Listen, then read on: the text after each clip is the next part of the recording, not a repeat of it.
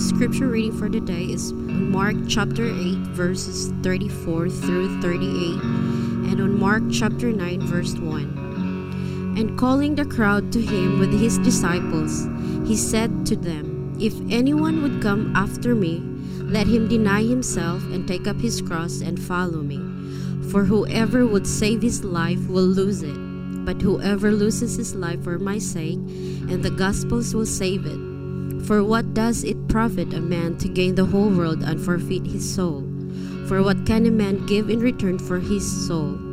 For whoever is ashamed of me and of my words in this adulterous and sinful generation, of him will the Son of Man also be ashamed when he comes in the glory of his Father with the holy angels." And he said to them, "Truly I say to you, there are some standing here who will not taste death until they seek the kingdom of God after it has come with power."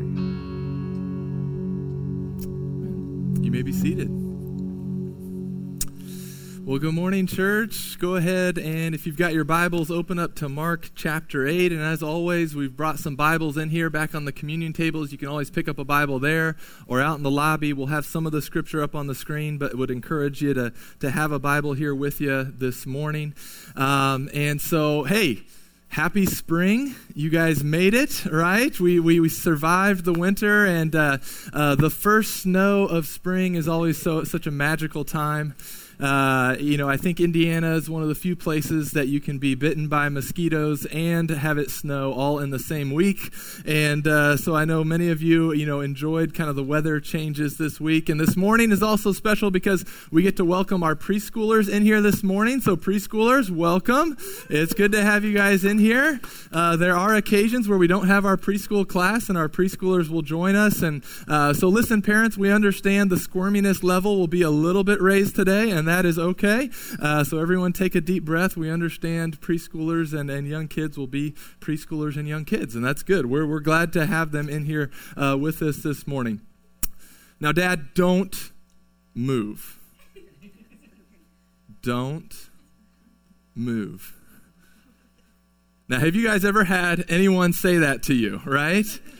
What do you immediately, you can move at ease. When someone says that to you, when someone says don't move, what do you immediately want to do? You want to move, right? Yeah, what's on me? You assume like there's the Home Alone tarantula starting to crawl across your face. Like, why? What is going on? When someone says don't move, I immediately just want to start throwing my arms, screaming, like running out of the room, right? Because when someone says don't move, what do you really want to know? You want to know why, right? Why don't move? Why are you telling me not to move? That is really what you want to know. When someone tells you, when they say don't move, you want to know why, okay? And for the last few weeks, we've been going through a passage of Scripture where Jesus has been teaching us what true discipleship looks like. That if anyone would be a disciple to follow after him, that they must deny themselves, take up their cross, and follow him. And so 2 weeks ago, we looked at what does it mean to deny ourselves. Last week, we talked about, okay, what does this mean to take up our cross? But unlike your friend who tells you not to move and then doesn't tell you why, Jesus is so kind to us that he's now going to give us some reasons why we should deny ourselves and why we should take up our cross and why we should follow after him. And in giving us these reasons, he's going to address head on the things that hold us back from truly following after Jesus, okay? Because let me ask you this morning, and this might be something that you ask the Holy Spirit to continue to reveal to you this morning, but what is holding you back from truly following Jesus? What is holding you back from truly following Jesus? Now, I'm not talking about what's holding you back from checking the box that you identify as a Christian. I'm not talking about what's holding you back from going to church on Sunday. You obviously made it here this morning. But I'm talking about what's holding you back from truly, day in and day out, following after Jesus. What's holding you back from day in and day out, denying yourself, taking up your cross, and following after him? And so let's pray. Let's ask that the Spirit would reveal some of those things to us. and that he might transform us as we study God's word. So let's pray. Pray with me. Father, you are so holy and good and loving, and we thank you that you do not call us to some blind leap of faith. But God, even here after this command that you give us to follow after you, you now explain to us why.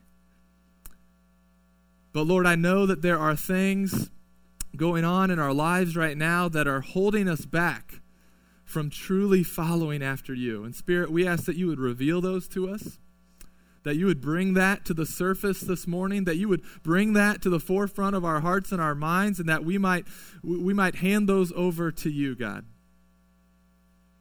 And that you might change us and transform us and remove anything that would be holding us back from following after you. I ask that you would continue to build and make true disciples, true followers of you, Jesus. We ask this in your name.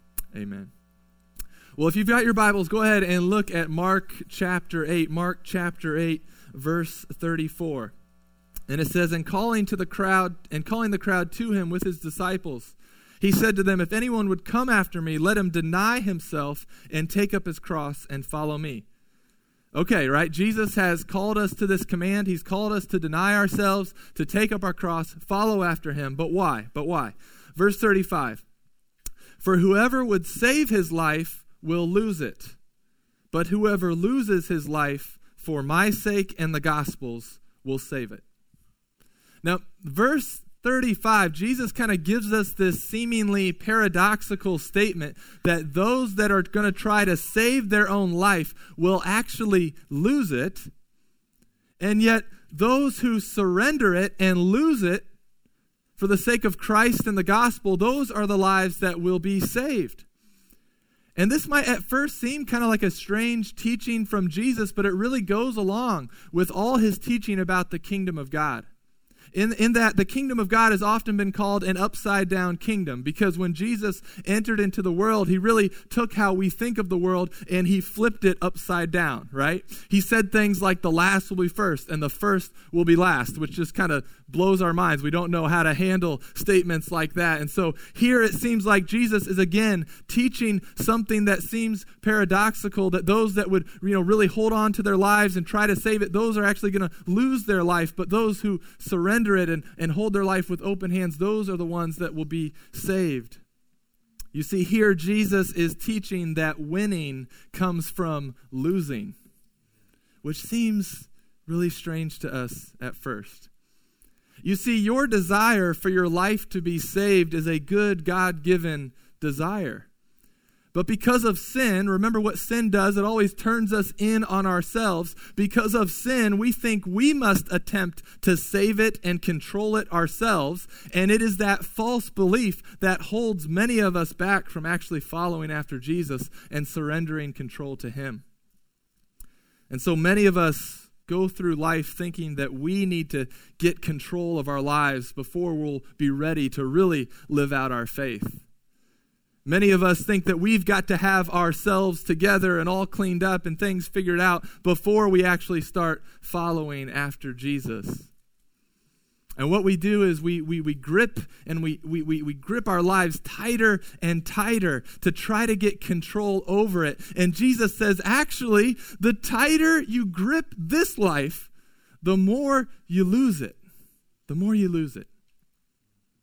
Back in high school, our youth group would play this game called watermelon football. Okay, watermelon football. It definitely needs to make a resurgence at our city groups this summer. It's going to be a big push of mine this summer to see happen at city group. But what watermelon football is, okay, it's football, but you play it with a watermelon, okay? Now stick with me, because you take the watermelon, and it's not just any ordinary watermelon. You take the watermelon and you butter it up. You grease it up, right? You make it really slippery, extra slippery, so that it's impossible to hold this watermelon.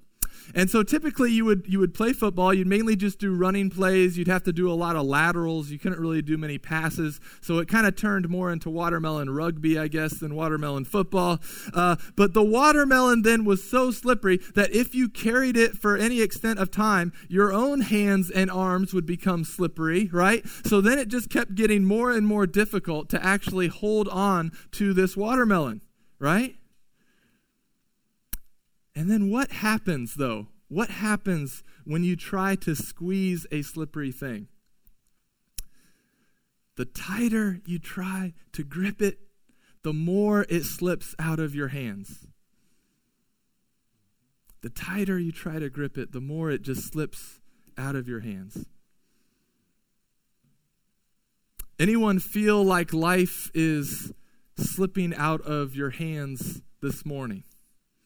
I know watermelon football is kind of a silly example, but there are some of us this morning that feel frustrated and fearful because we feel like we're trying to gain control of our life, and yet the more we do it, the more it feels like it's slipping out of our hands. The tighter we cling to it, the tighter we grip it, the tighter we try to control it, the more we lose it. Whether it's maybe a certain relationship with a spouse or with a friend or with a child, like you try to get more control over it, you try to hold on to it tighter, and yet it just seems to keep slipping out of your hands. Maybe it's your financial situation. You've tried to do all the right things, get everything organized, budgeted. You've tried to hold on to it tighter. You've tried to hold on to your money tighter, and yet it seems like your finances are slipping out of your hands. Maybe you do this with your physical and mental health, emotional health. You try to do all the right things, eat the right things, exercise, do what you're supposed to do, and yet your health just seems to keep slipping out of your hands. And then you see, as we grip our life tighter and tighter, and it starts to slip away, what does it start producing in us? It starts producing frustration and fear. Frustration and fear start to stir up in you because, oh my goodness, this thing I'm trying to save, this life I'm afraid of losing, this thing I'm trying to control, it's slipping away from me. You see, in the upside down kingdom of God, winning over frustration and fear, it starts by losing your life and surrendering control. If I can again go back to this silly illustration, right? In watermelon football, after you had carried the slippery watermelon a few times, your hands and arms would be covered with butter and grease, and so it really just kept becoming more and more impossible to hold on to the watermelon. Your only hope was for there to be someone to enter into the game whose hands and arms were not dirtied by the butter and grease. And your only hope was to place the watermelon into those hands because it was those hands that had the power to hold what kept slipping away from you. Now, if you think I'm still talking about watermelon football, try to keep up, okay? All right? Jesus says in John chapter 10, verse 27 and 28, he said, "My sheep hear my voice, and I know them, and they follow me. I give them eternal life, and they will never perish, and no one will snatch them out of my hand." No one will snatch them out of my hand. You see, church, the reason that we can deny ourselves, take up our cross, and follow after Jesus is because Jesus has freed us from the frustration and fear of trying to save and control our own lives. Listen, our hands are not strong enough. Our hands are not clean enough, and our hands don't have that kind of endurance, but His do. Our lives are like a greased up watermelon that we try to hold on to, but we're not strong enough to hold on to it. And yet many of us, though, we spend our entire lives trying to, and as a result, frustration and fear hold many of us back from truly following after Jesus. But how merciful and gracious and powerful He is to take from us something we could not hold, our life and salvation. And He says, "Give it to me. I am strong enough. So when you've got that kung fu grip on your life and it starts slipping away and you start feeling frustration and fear starting to rise up in you, I'm telling you, only Jesus is powerful enough to hold your life in his hands.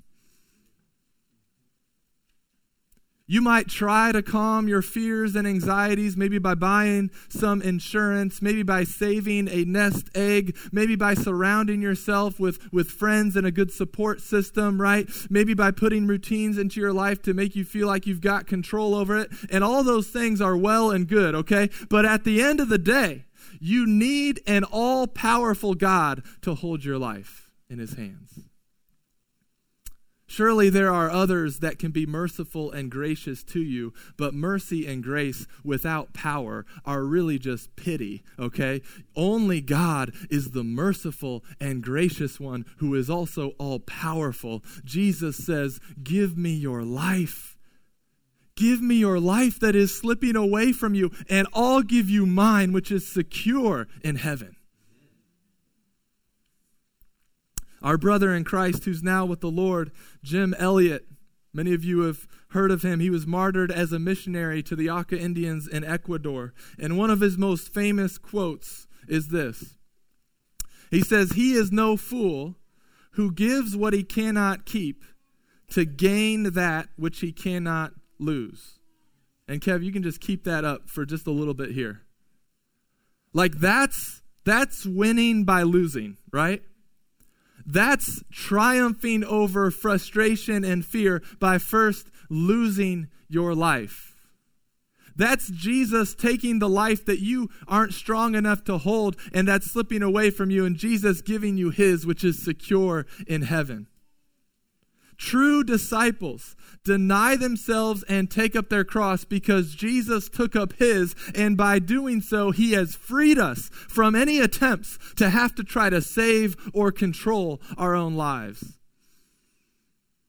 And so we willingly give him our lives, trusting that he is powerful enough to save us and keep us. Jesus has freed you to live a life that can win against frustration and fear, but it starts by losing. It starts by surrendering. It's a winning by losing life. He is no fool who gives what he cannot keep to gain that which he cannot lose. That's what Mark 8:35 is talking about when Jesus says, for whoever would save his life will lose it. But whoever loses his life for my sake and the gospel's will save it. Jesus has freed you to start winning by losing, church. Well, you might say, yeah, but if I can just hold on to my life a little longer, if I can just control it a little longer, even if it's just for a few more years, then I can really get the stuff I want, right? Like if I hold on to it for just a few more years, I can get the money, the power, the pleasure, the status, and the approval that I want in this life. And then, Grant, later on, I'll start following after Jesus. Later on, I'll start being a true disciple of Jesus. Then I'll get ready for the life to come. And so when I ask you what's holding you back from following after Jesus, this is what some of you are even thinking right now. Right? You're thinking, hey, Grant, okay, I know Jesus is God. I believe he died on the cross for my sins. I know it's through repentance and faith in him that I'm saved. But hey, I'm going to really start following him in like 5 years or maybe 10 years or at the very least 20 years. Maybe that's when I'll start really following after Jesus. Because if I can just keep holding on to my life right now a little longer, then I can get some of these things that I think are really valuable to me. So some of you might be asking, why? Why is it so important to deny myself and take up my cross and follow Jesus like right now? I get that maybe at some point I need to do that, but why is it so important for me to do right now? And Jesus says in Mark 8, verse 36, he says, for what does it profit a man to gain the whole world and forfeit his soul? For what can a man give in return for his soul? Back in Bible times, if you were to go to a street merchant and you were trading or exchanging goods or you were paying for something, they would not have a digital scale like you would see in a store today. They would have something like this. We'll have a picture of a scale up there, okay? So this is a picture of a scale that would have been used in the ancient system of exchange. And so if you were measuring out like a stack of gold coins, let's just say, for example, using our money system, you wanted to measure out like $20 worth of gold coins. Well, you knew how much that would weigh, so you would put known weights on one side, and then you would start putting the gold coins on the other until it evened out, okay? To deny yourself and to take up your cross, this can to us at first seem like a foolish transaction, right? It seems like a foolish transaction until Jesus teaches us and gives us eyes to see what truly has value and what does not. He says, "For what does it profit a man to gain the whole world and forfeit his soul?"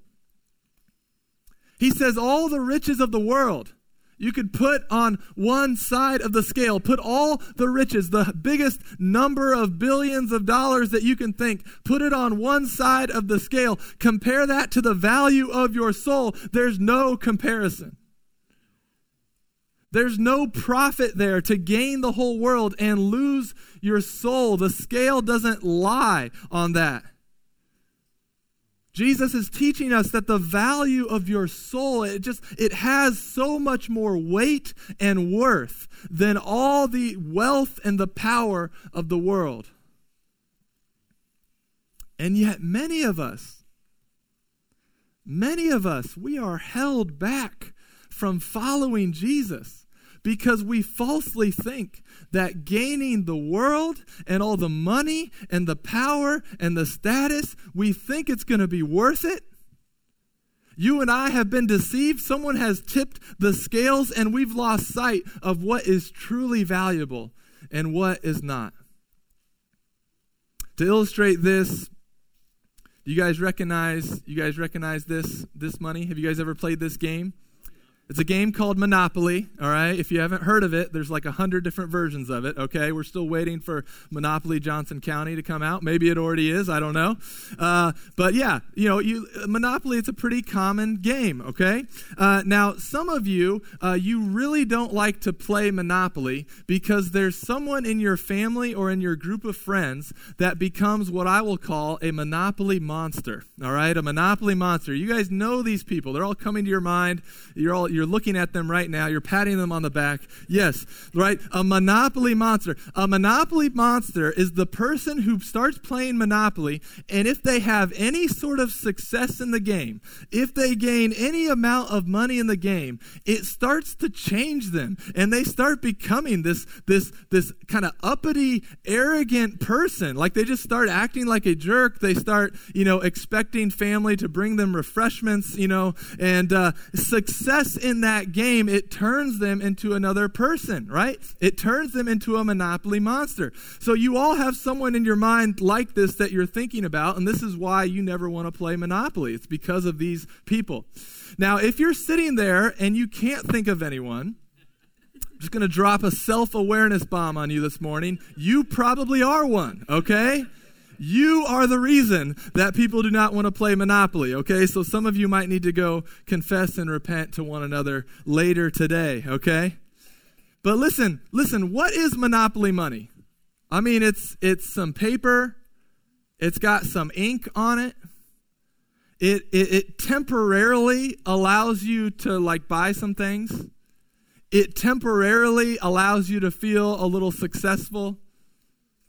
But when the game is over, you realize just how worthless this is, right?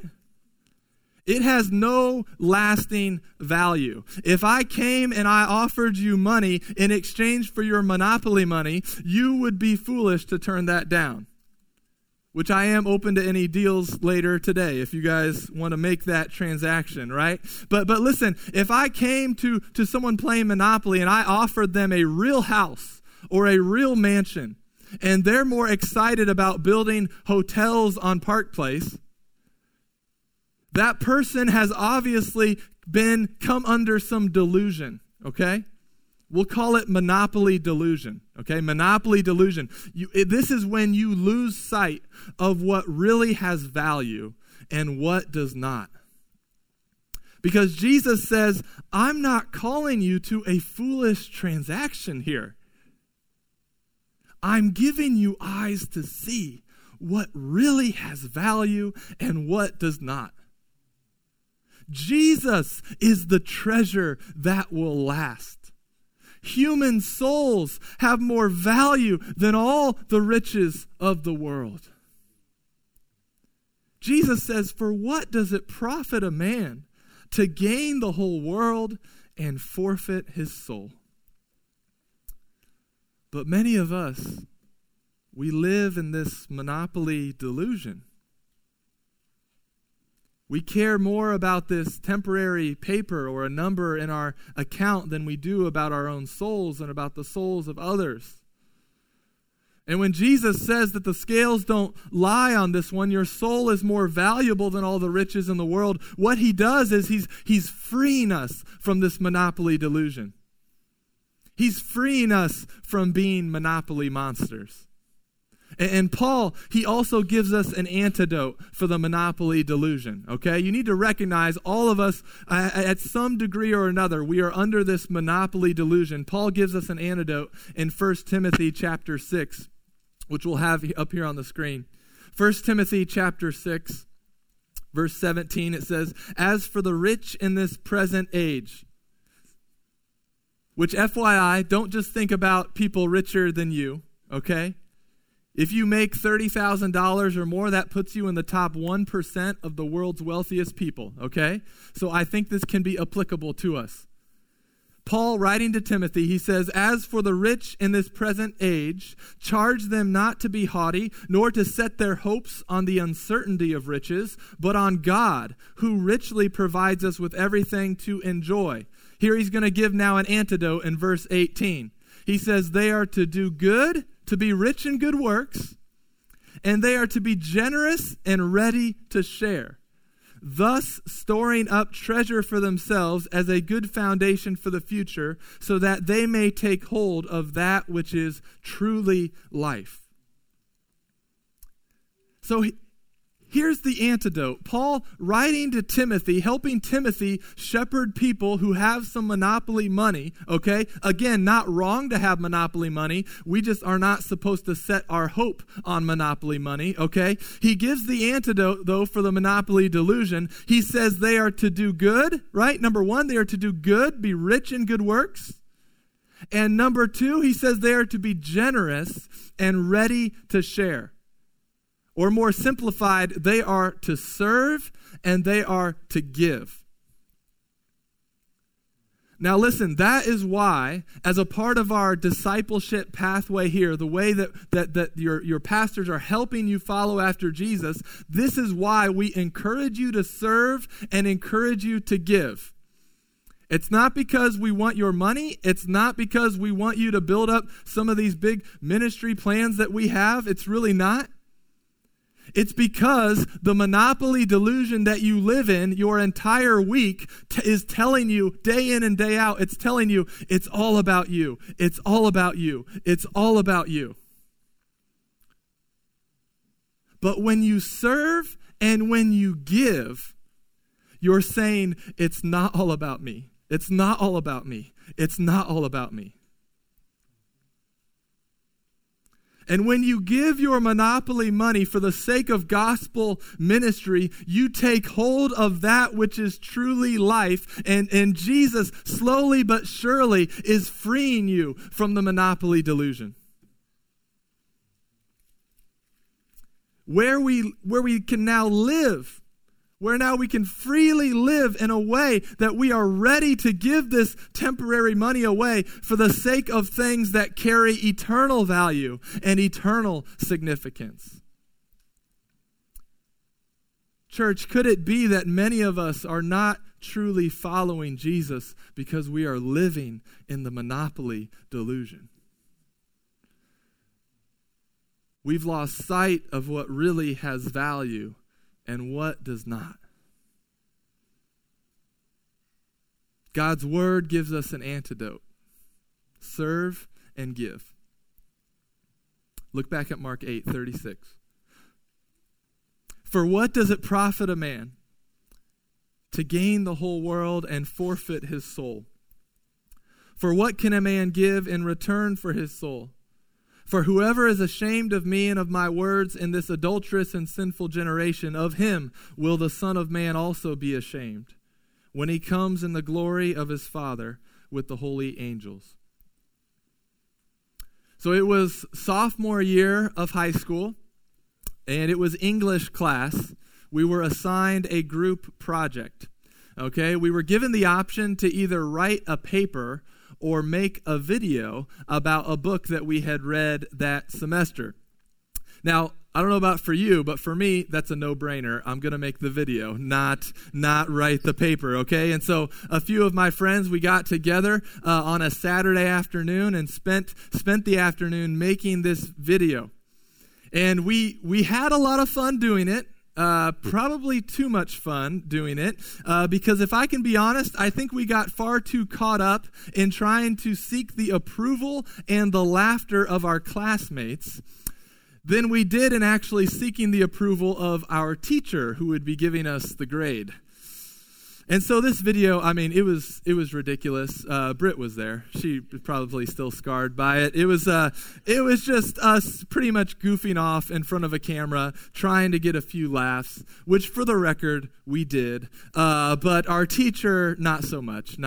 He actually shut it off halfway into the video and would not let it finish because he thought it was so bad. And it resulted in us then having to kind of redo it just to save our grade in the class. But you see, what had happened was we had lost our way because we had been so caught up in seeking the approval of our classmates. We focused on the approval from the wrong audience.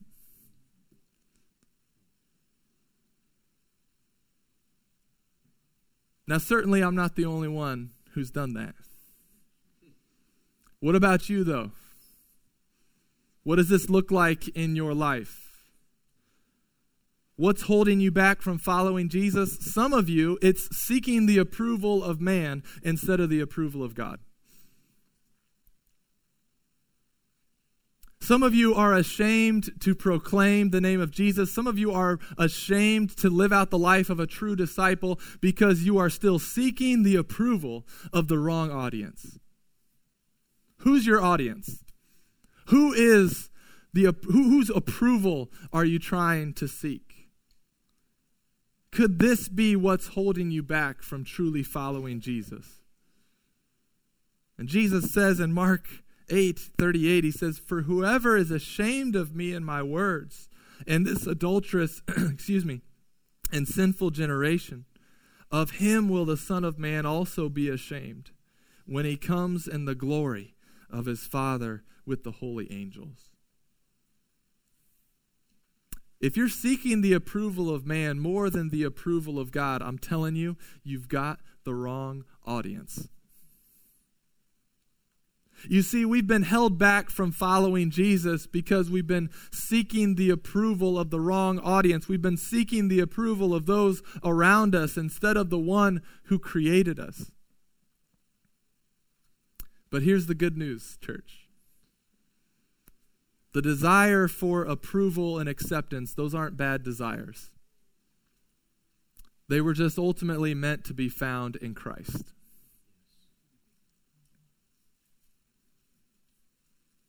You see, true disciples deny themselves and can take up their cross and follow Jesus because Jesus has freed them from needing the approval of the wrong audience. Listen to these words from 2 Timothy chapter 1. We'll have it up on the screen. "Therefore, do not be ashamed of the testimony about our Lord, nor of me, his prisoner, but share in suffering for the gospel by the power of God, who saved us and called us to a holy calling, not because of our own works, but because of his own purpose and grace, which he gave us in Christ Jesus before the ages began." Do not be ashamed. Do not be ashamed. He saved us. He called us. He set us apart. And get this, not because of our own works, but because of his own purpose and grace, which he gave us in Christ before the ages began. The desire for approval has been satisfied in Christ, and therefore he has freed us from being ashamed or seeking the approval of any other audience. Listen, church, this means you don't have to be a slave to whatever popular opinion is. It's going to change in a year anyway. But you don't have to be a slave to it. You don't have to be a slave to whatever popular blog posts or social media posts are going on right now. You can't keep up with that anyway. You don't have to be ashamed to claim the name of Christ and to proclaim his good news of salvation to others. Who is your audience, church? Who is your audience? Are you living life seeking the approval of others, or are you living the life of a true disciple who's not living to seek the approval of others? A true disciple is living life out of a response to the approval we've already found in Christ. I want to live that kind of life. It's really tiring and fatiguing, and it's really just enslaving to live a life that is just absolutely seeking the approval of others. But in Christ, we're called to freedom. Christians are free. We're called to live life, no, not seeking the approval of others. We're called to live life out of a response to the approval we've already had in Christ.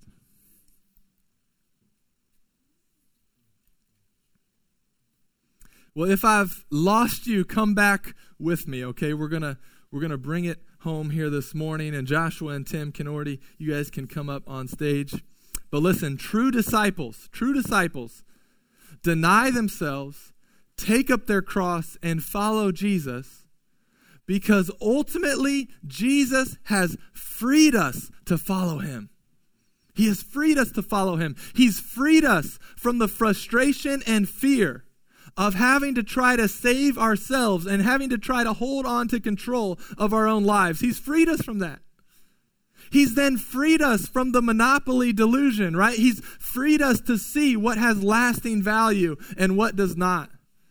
Jesus then, he's freed us from having to seek the approval of others and having to seek the approval and acceptance of the wrong audience, because when we are in Christ, the audience that really matters says, in Christ we are accepted, approved children of God. Welcome to the table of the Lord.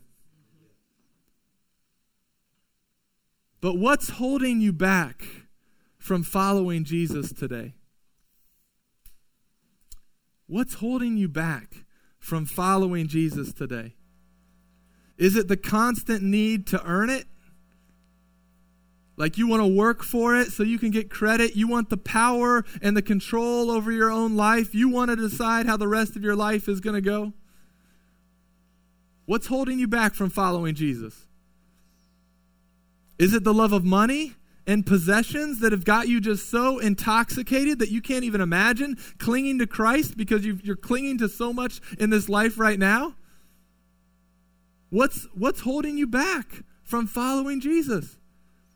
Is it wanting to have status and approval and acceptance from the culture and the mob on social media? And so it's maybe fine to follow Jesus Sunday morning, but you really can't get your mind around following him Monday through Saturday because that would fracture some relationships and status and reputation? What's holding you back from following Jesus?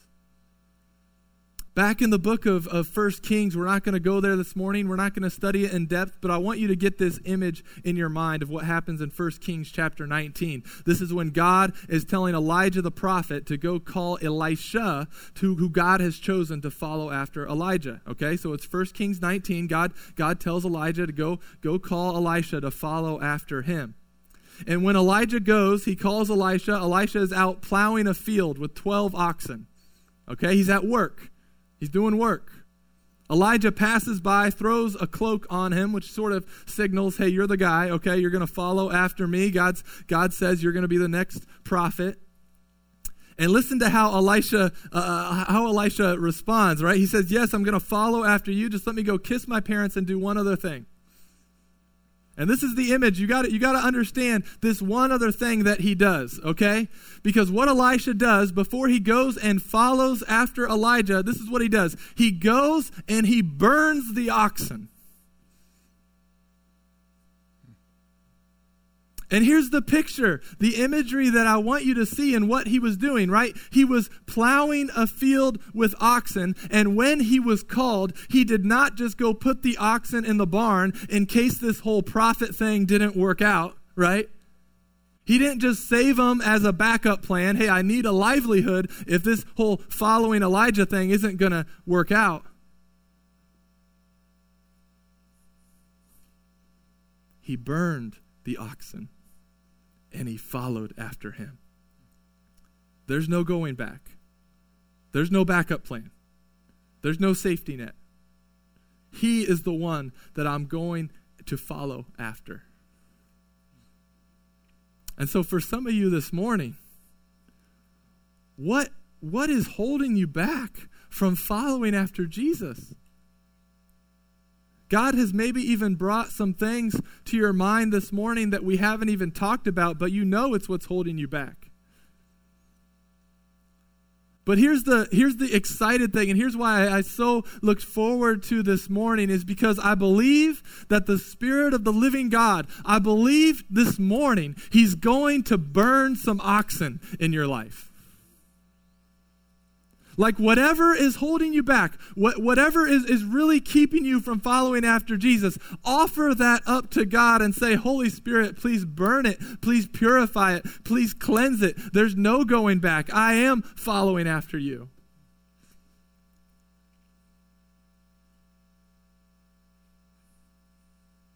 So whatever has been holding you back from really following Jesus, whatever it is, offer it up to God.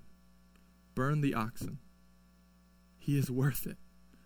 He's worthy of so much more. He will enable you and empower you to do it because He has freed you. True disciples of Jesus deny themselves and take up their cross because Jesus has freed them to follow after Him. Let's pray.